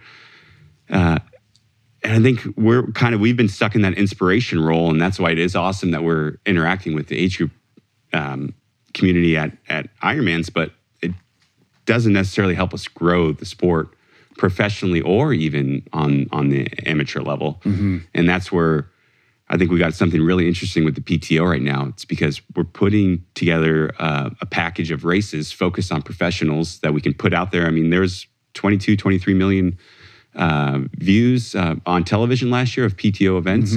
So this is something we haven't done before, being able to focus on the pros to help kind of grow that. And it's been hard. We had to bring together a partnership, right? There's investors and then there's the athletes. And we got to rally the athletes. It's a hard situation for the athletes because it's a self-sport, kind of almost a selfish sport. And we've never had anybody around long enough to really believe in, right? Like there's always these monies coming in, like a Try Dubai or like American Interbank, where like there's some cash thrown at the athletes and everybody grabs as much as they can and they think it's just going to disappear. So they never really invest in it. But now we're a partnership. We own half of the PTO as athletes. So it's sweat equity for us. We need to get behind it and we need to make sure this thing succeeds. We need to get the same athletes consistently racing each other on these big stages with big prize money. And we need to get to a point where you're not losing money just to show up to a race. And that's where the sport is at right now. I mean, it's super expensive to travel to all these exotic locations and to like bring your bike and, stay in hotels and all of that. And then the prize money doesn't even cover the travel expenses. So like it makes no sense. And so it's incumbent upon the athlete to go out and get their own sponsorships outside of prize money, which, like a lot of these companies within multisport, like, they'll give you a bike or they'll give you product, but like not a lot of money is being thrown around unless you're at the very highest level. And that's reserved for like, 5 or 6 people. Yeah. And everybody else, good luck. And now we have even more talent that's worth the money, but the pie's not any bigger, right? I mean, and when you talk about endemic, bike companies, companies. If you win Kona and you're a man, what do you get? And if you're a woman, what do you get? The prize money is equal. It is. Yeah. What is it, like 250 or something? No, I think the win is like 125. 125? Yeah. 125,000. Yeah. I know. For the Ironman World Championship. But if you get, what is it if you win? The PGA. I mean, there's Augusta. There's like 600th ranked like tennis players that are making $600,000. The Australian Open or whatever. It doesn't make any sense. But we need to be able to bring the money in, particularly from getting exposure on television to bring in some of these other partners beyond the sport, banks, car companies. What is the advertising revenue that NBC garners from their Ironman broadcast? I mean, it's got to be, because that's always like an Emmy-winning, production. Right. But I believe they pay for the television time. So, they're paying the WTC for the rights to broadcast. I believe Ironman pays them to get this, to buy this. They buy the airtime, and then whatever commercials they air, they bring back into that. They keep it, right? I see. That's not a great model for if you want to generate revenue off of selling the sport as entertainment, you got to be bringing in a lot more. Well, and also now that it's being live streamed, how valuable is the broadcast when it's however many months later when they finally air it? Yeah, that's and it's. I mean, they're hard. It used to be a big thing. Like is it still a big thing? I think they still. But it's more of kind of that documentary style though versus like a true race event, right? Right. You're not watching it to see who wins. You're watching it for the pageantry of So the PTO, that stands for Professional Triathlete Organization. Correct. And so it's sort of a quasi kind of collective bargaining organization, but also an event, production company. Like you're creating these races, right? That are designed for like audience engagement, that are kind of playing around a little bit with the traditional format of what a triathlon race is. And to develop stories too, right? Like the NBA really grew when Magic Johnson and Larry Bird came in, and they had this story, this, NCAA championship rivalry coming into the NBA. Magic, very colorful character. Larry Bird, kind of the curmudgeon, like, just hard worker guy. And it was the dynamics was awesome, right? And that being able to tell stories really lifted the sport. It's not just about the competition; it's about the stories and the rivalries and things like that. And you got to be able to create an emotional connection with the individuals.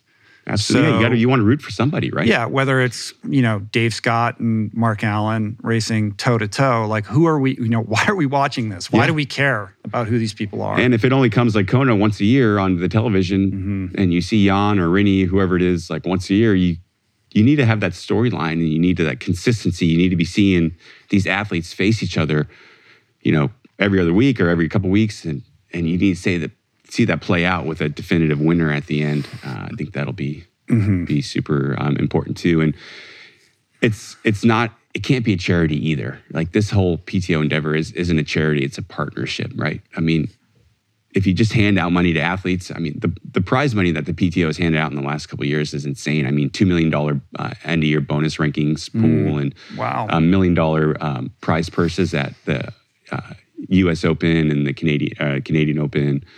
It's a big deal for the sport. Huge. Yeah, that's huge progress. We have to be a business. We have to be able to cover that.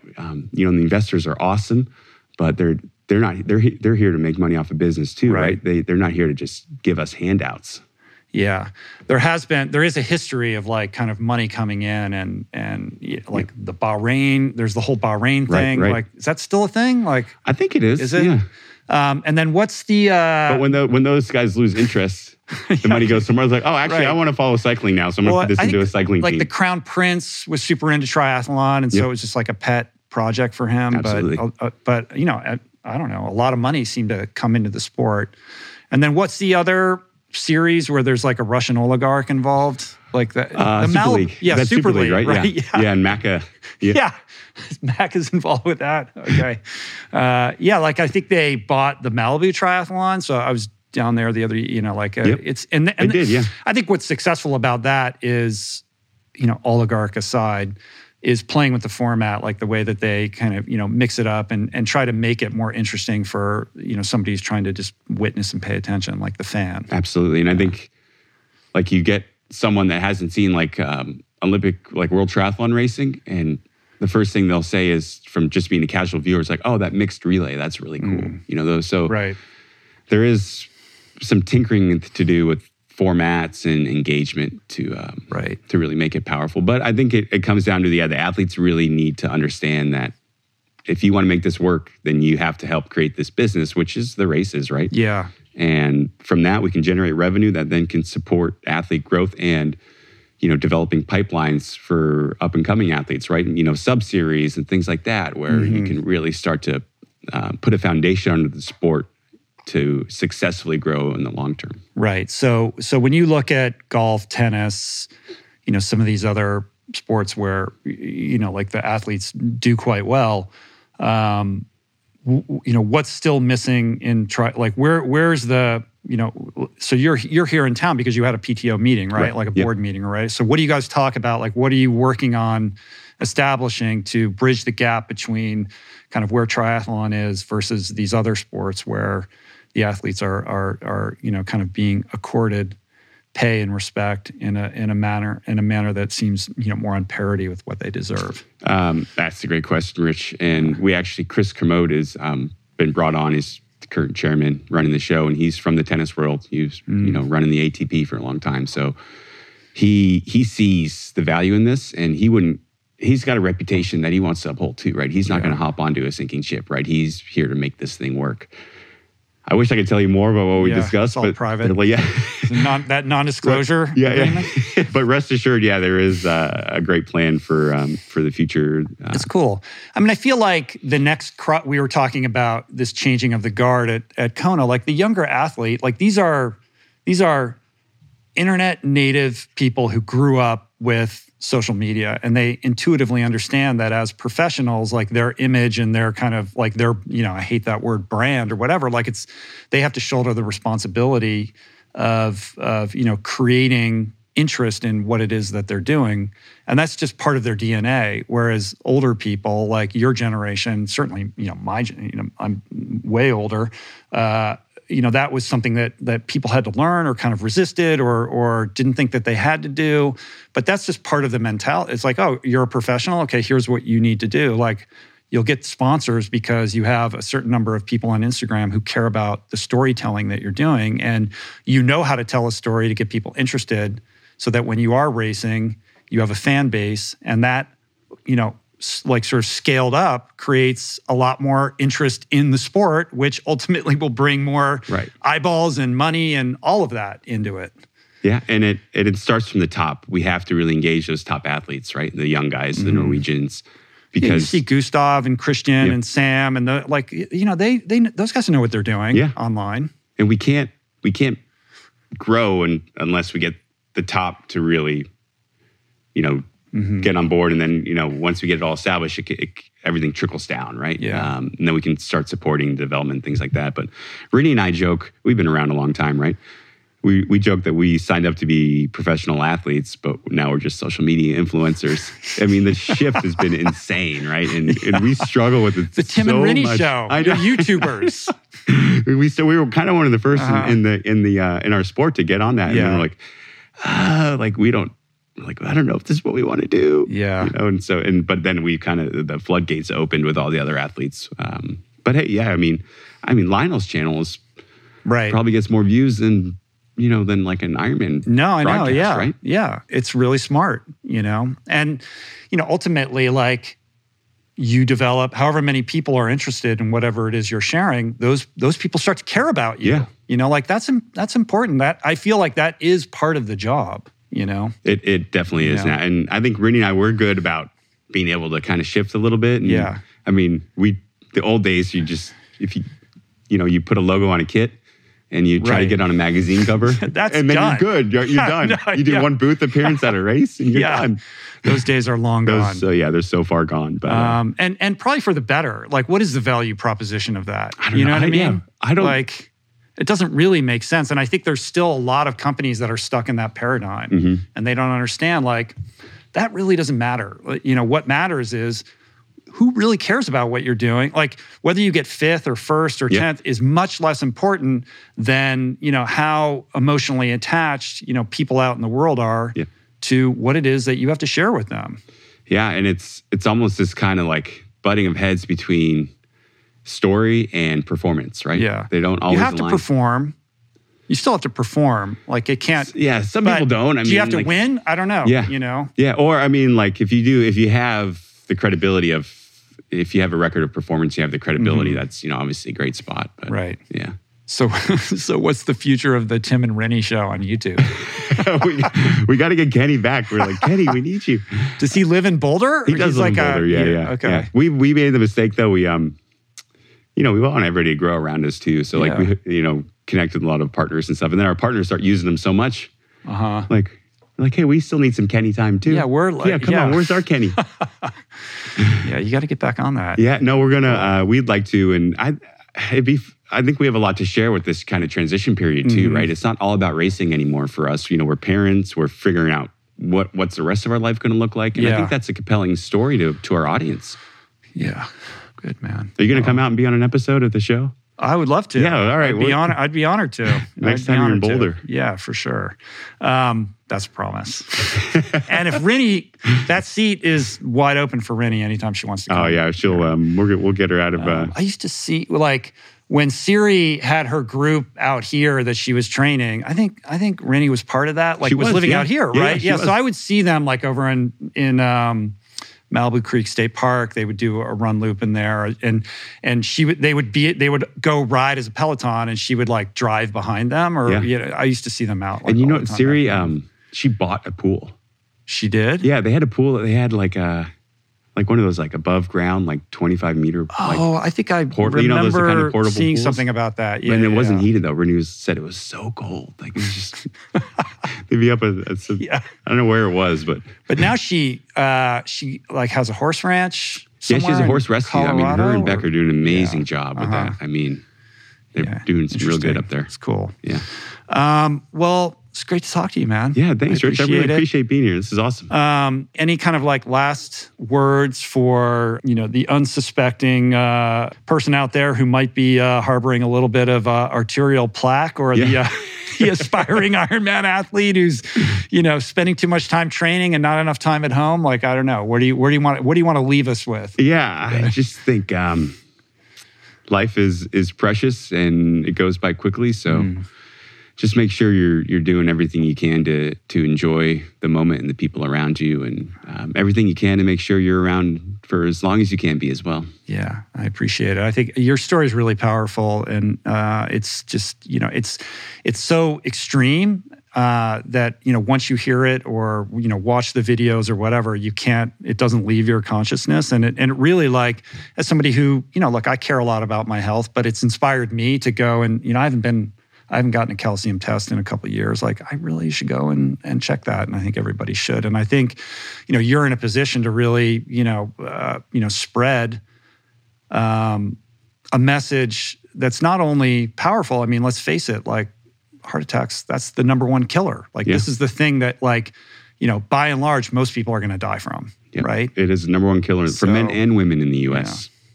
I mean, it's real, and there's no better investment than ourselves and our bodies, right? Like, it is as serious as a heart attack. It is. There we go.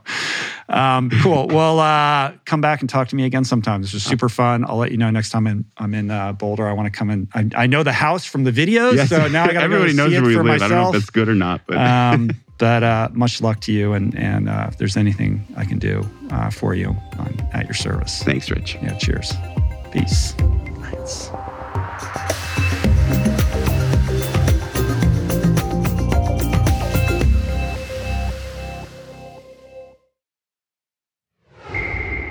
That's it for today. Thank you for listening. I truly hope you enjoyed the conversation. To learn more about today's guest, including links and resources related to everything discussed today, visit the episode page at richroll.com, where you can find the entire podcast archive, as well as podcast merch, my books, Finding Ultra, Voicing Change in the Plant Power Way, as well as the Plant Power Meal Planner at meals.richroll.com. If you'd like to support the podcast, the easiest and most impactful thing you can do is to subscribe to the show on Apple Podcasts, on Spotify, and on YouTube, and leave a review and or comment. Supporting the sponsors who support the show is also important and appreciated. And sharing the show or your favorite episode with friends or on social media is, of course, awesome and very helpful. And finally, for podcast updates, special offers on books, the meal planner, and other subjects, please subscribe to our newsletter, which you can find on the footer of any page at richroll.com. Today's show was produced and engineered by Jason Camiolo, with additional audio engineering by Cale Curtis. The video edition of the podcast was created by Blake Curtis, with assistance by our creative director, Dan Drake. Portraits by Davey Greenberg, graphic and social media assets courtesy of Daniel Solis, as well as Dan Drake. Thank you, Georgia Whaley, for copywriting and website management. And of course, our theme music was created by Tyler Pyatt, Trapper Pyatt, and Harry Mathis. Appreciate the love the support. See you back here soon. Peace. Plants. Namaste.